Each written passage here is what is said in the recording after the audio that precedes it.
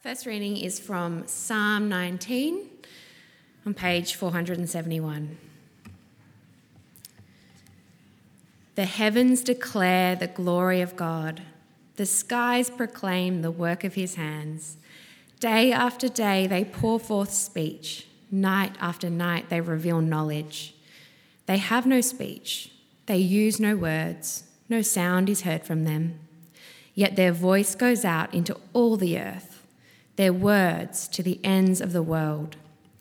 In the heavens, God has pitched a tent for the sun. It is like a bridegroom coming out of his chamber, like a champion rejoicing to run his course. It rises at one end of the heavens and makes its circuit to the other. Nothing is deprived of its warmth.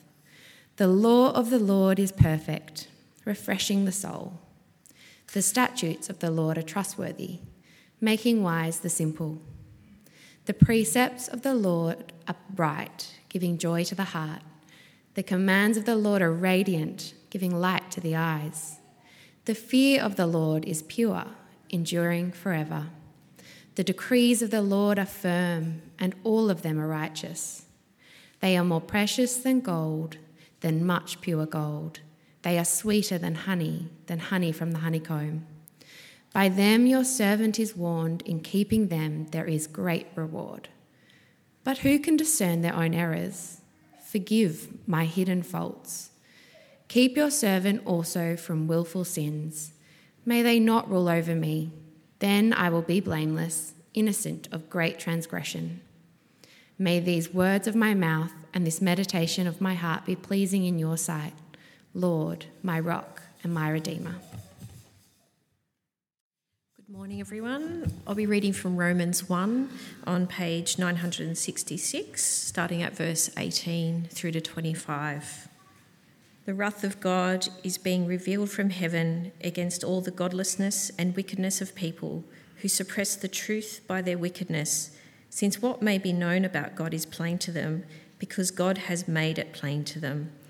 For since the creation of the world, God's invisible qualities, his eternal power and divine nature have been clearly seen, being understood from what has been made, so that people are without excuse. For although they knew God, they neither glorified him as God nor gave thanks to him. But their thinking became futile, and their foolish hearts were darkened. Although they claimed to be wise, they became fools and exchanged the glory of the immortal God for images made to look like a mortal human being, and birds and animals and reptiles. Therefore, God gave them over in the sinful desires of their hearts to sexual impurity, for the degrading of their bodies with one another. They exchanged the truth about God for a lie, and worshipped and served created things rather than their Creator, who is forever praised. Amen. This is the word of the Lord. Thanks be to God. Good morning. It's great to be with you this morning. My name's Josh. I'm one of the pastors here at church. And as has been said, for the last couple of weeks, we've been in a series called Conversations That Matter, where we're asking some important questions that people ask and that we think we need to ask and talk about. And today we're talking about, how can you know there is a God? In the last census, 44% of Australians identify themselves as Christian, and slightly less people, 39%, stated that they have no religion. In a survey from a few years ago, the figure was 14% of Australians said that they had spiritual beliefs but were not religious. And so this is the kind of Australian picture of Christianity and spiritual beliefs. The majority of us still believe in God or in spirituality of some kind.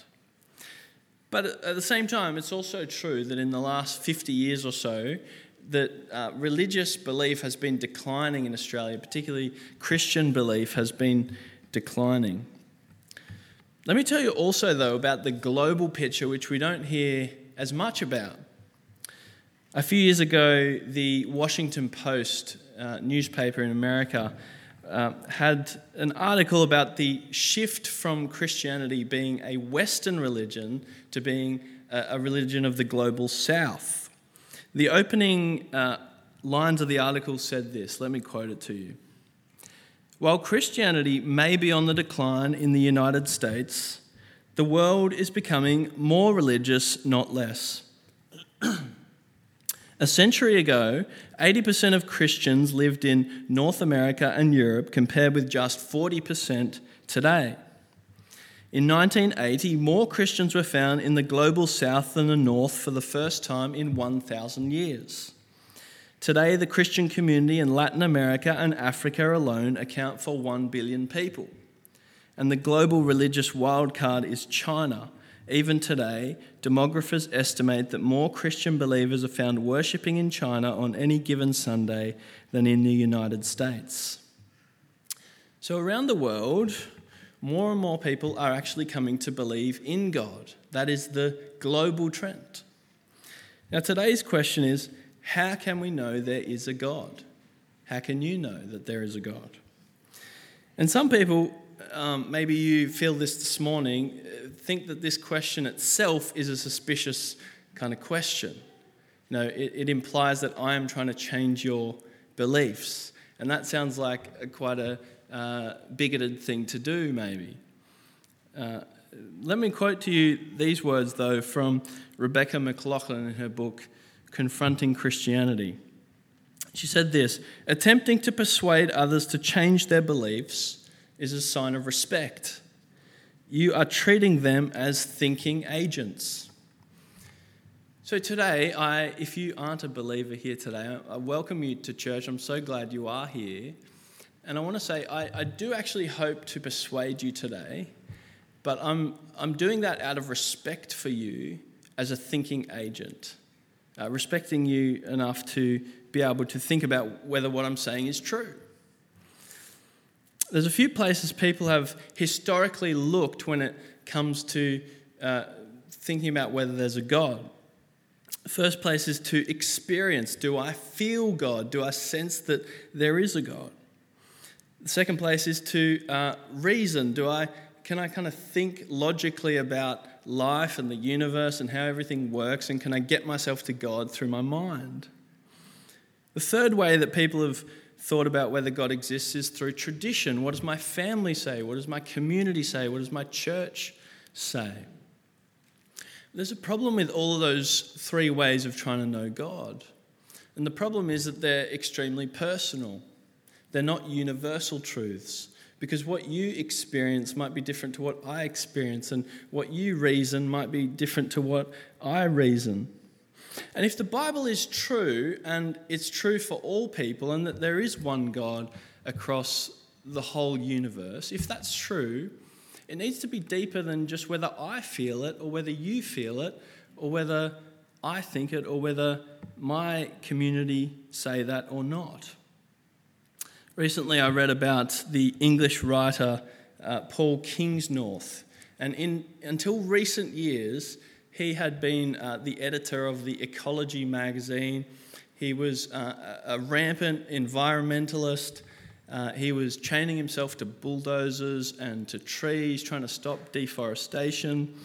And a few years ago, he came to realise that there must be a spiritual realm. He was feeling extremely unfulfilled by this life that he had. And he thought there must be more to this. And so he became a Buddhist. And for 5 years he practiced Buddhist meditation. And then he became unfulfilled with Buddhism, and so he joined a Wiccan coven and practiced witchcraft. And it was in the year 2020, he was reading a Christian philosophy textbook, and he realised that what he'd been looking for all along was a truth that he could surrender to. Not a truth that he was going to discover or make himself, but a truth to surrender his whole life to. And that for him was the first step to coming to Christianity. One Christian writer has called the God of the Bible the God who is there. Not a concept, not a cognition, not a convenience, but the God who is actually there. And that's who I want to talk to you about this morning, the God who is there. How can you know there is a God? One of the best places to go in answering this question is to Psalm 19. Psalm 19. So if you've got the reading open, keep the Bible open there as we go through it together. There's two places this psalm tells us God is revealed, in the skies and in the scriptures. So I want to look at those two things together. First, God is revealed in the skies. What I love about the Bible is that it comes to us not as a telephone book just with raw facts, but it comes to us with the full array of genres and colour and all sorts of things, letters, histories, parables, biographies. And in Psalm 19, we are dealing with the genre of poetry. And it begins like this: "The heavens declare the glory of God. The skies proclaim the work of his hands. Day after day they pour forth speech. Night after night they reveal knowledge." So how do you see the skies when you look up and look at them? Do you see them as beautiful, as colourful, as lovely? The skies are certainly all those things, but what about as having a voice? That's what this psalm tells us, that the skies themselves have a voice and that they're saying something to you, that they are in fact a love letter, a divine billboard from God telling you something. The claim here is that what we now know in the 21st century is the laws of science and gravity and space and ozone layers and gases and galaxies, that none of these things arise out of a random accident. That in fact they are put there by God to speak to us. And the psalm says the skies send us a message. A few years ago, some British atheists plastered on the side of buses, "There probably is no God, so stop worrying and enjoy your life." But notice the message that the skies send to us. It's not a message of inconvenience, of being a killjoy. The message is one of wonder, of awe, of glory. Now you might say that sounds a bit suspicious, that the skies are meant to be speaking in some way. So what does the psalm mean? Have a look at verse 3. They have no speech. They use no words. No sound is heard from them. I heard about a group of people who were at the end of a jetty in Southern California, and a bunch of tourists and strangers all watching the sunset together.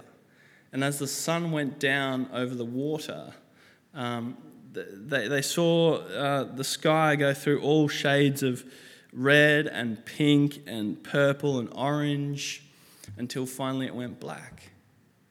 And when that happened, one of the men started clapping and they all joined in applause. And anyone who's seen a sunset, you can kind of understand what they're doing. You kind of feel like doing that. Somehow we know the creation is speaking to us. It's saying something. It's preaching a wordless sermon to us. And it tells us we are no accident. We're not here by some mishap or some mistake. We're the handiwork of the Creator. And it's not just for one or two people. Have a look with me at verse 4. It's not just for Australians or British or Americans. It's a universal message. Their voice goes out into all the earth. Their words to the ends of the world. It's the same when you think about the sun. Have a read it with me from verse 4. In the heavens, God has pitched a tent for the sun. It's like a bridegroom coming out of his chamber, like a champion rejoicing to run his course. It rises at one end of the heavens and makes its circuit to the other. Nothing is deprived of its warmth. The circumference of the sun is nearly 4.5 million kilometres. And the temperature of the sun is 5,600 degrees Celsius. The psalmist tells us that God essentially tucks the sun into bed. He pitches a tent for it. In other words, God is so massive that he dwarfs even the sun. And see, the description of the sun, it's like a groom after the wedding night. It's like an athlete, one of these runners today, finishing the race, just radiant, joyful, happy, beaming, and it does it day after day. G.K. Chesterton once pointed out that adults often wear themselves out playing with children. And you know the phrase that children say, that say, do it again, do it again. And the adult keeps going and it becomes monotonous. And eventually they become tired and they give up. But he says, it's possible that God says every morning, do it again to the sun. And every evening, do it again to the moon. It may be that he has the eternal appetite of infancy, for we have sinned and grown old, and our Father is younger than we. So my homework for you today is to go and look at the sky. Look at it today after church. Look up and see if it doesn't point you to the reality of God. Look up tonight and see if the sky doesn't show you and speak to you that message about the glory of God. That's the first way God reveals himself here in the skies. The second way God reveals himself is in the scriptures. If we only had the skies, we might think that God was aesthetically pleasing, that he had an eye for beauty, that he was big, that he was amazing. But we still don't know very much. We don't have any clarity. We need some more certainty, and that's what we find in the scriptures. Now, as I say that, I know that someone's going to think, well, which scriptures? Islamic scriptures or Buddhist scriptures or Scientology scriptures or something else, Hindu scriptures? The Bible tells us that Jesus is the subject of the whole thing, Old and New Testament. It all is pointing in one direction, to one person. And so Jesus is the entry point to coming to see that the Bible is trustworthy. If Jesus did not come and live a life and die and rise again, you can throw this out as a meaningless piece of ancient history. But if he did come and if he did rise, then this has to stand up as the truth about God. And as we read the scriptures, we meet God, we meet his, and we see his character and his actions and the way that he speaks to people and the laws that he gives and his expectations. The Australian author Helen Garner has spent a lot of her career writing about violent crime in Australia. And so to do that, she spent a lot of time in the courtroom, day after day, listening to these cases unfold. And she says she loves the courts. And when a journalist asked her, why do you love them? This is what she said. It's extremely ritualised. It's very formal, and there are very strict rules about how you can behave. And there's a power figure, a paternal, a maternal figure, which is the judge. Everybody's got their outlined and agreed upon role to play. Hearing someone get up and make this sort of statement, which is, all persons having business before this honourable court, make yourselves known, and you shall be heard. I always feel like bursting into tears at that moment or shouting out, Amen. It seems to me an almost religious moment. And the reality is that at the best, our courts are an imperfect reflection of how God relates to us. Because God is the judge. He is the divine lawgiver. And the scriptures show us the words and the decrees of God. Have a look at verse 7. The law of the Lord is perfect, refreshing the soul. The statutes of the Lord are trustworthy, making wise the simple. The precepts of the Lord are right, giving joy to the heart. The commands of the Lord are radiant, giving light to the eyes. Now, someone might say to me, well, of course, Josh, of course you believe that because you're a Christian. Of course you believe the Bible is God's word. But it's true that no one is born believing these things. As the saying goes, God has children, but he doesn't have grandchildren.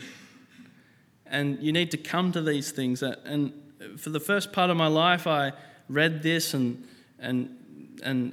committed myself to it, not necessarily because I believed it, but because it was expected of me. But when I was at university, reading this on campus with some other Christians, I came to realise this is the Word of God. It can't be anything else. And I can tell you honestly that today I can't live without it. The pattern here is that God speaks and he blesses those who listen. God speaks on the pages of the Bible.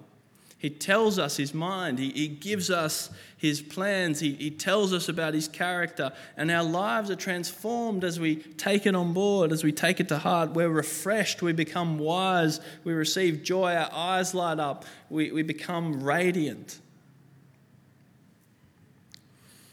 Two of the things that we desire so much in life are food and money. Isn't that true in Sydney? Like, you read the weekend newspaper, that is about 80% of the newspaper, food and money. Yet listen to the claim of this psalm, verse 9. The decrees of God are more precious than gold, than much pure gold. They are sweeter than honey from the honeycomb. If this psalmist had the choice between owning an estate and owning a Bible, he'd choose the Bible. And if you asked him, what are the greatest experiences of your life? He wouldn't say eating at a fancy restaurant. He would say feasting in the house of God, in the temple of God, with the people of God, with the commands of God. Now, is that just naive? Is that religious brainwashing? Well, it might be if these words are made up. But if they're true, if it really is the voice of the creator of the universe piercing into this world and into our hearts, then what could be better? What could be better than having the words of God? I have a friend who in 2020, just before the pandemic hit, I gave him a Bible.